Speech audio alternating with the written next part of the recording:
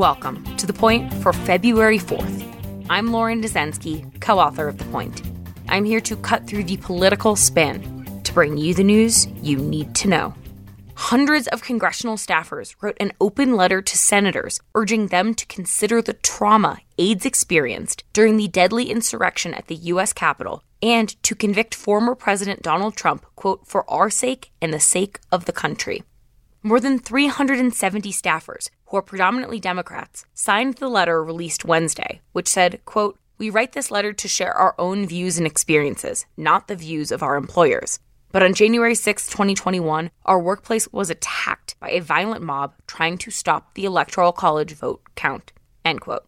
They also write that the mob was incited by former President Donald J. Trump and his political allies, quote, some of whom we pass every day in the hallways at work, end quote. Trump was impeached by the House of Representatives before he left office in January for inciting the insurrection at the Capitol, which forced lawmakers and staffers alike to evacuate their offices.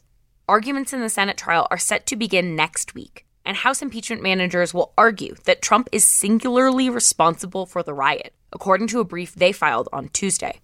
Signers of this letter come from over 100 House offices, 15 Senate offices, and 10 different committees, including the House Judiciary, Oversight, and Foreign Affairs committees, according to the organizers.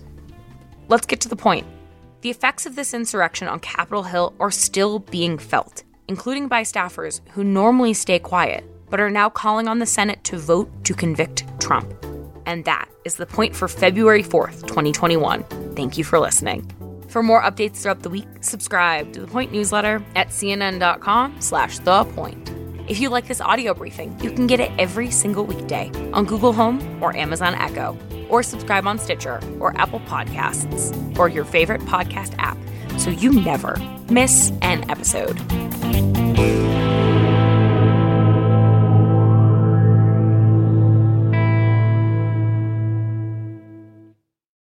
When you work next level. And when you play next level. And when it's time to sleep, Sleep Number smart beds are designed to embrace your uniqueness, providing you with high-quality sleep every night. Sleep next level.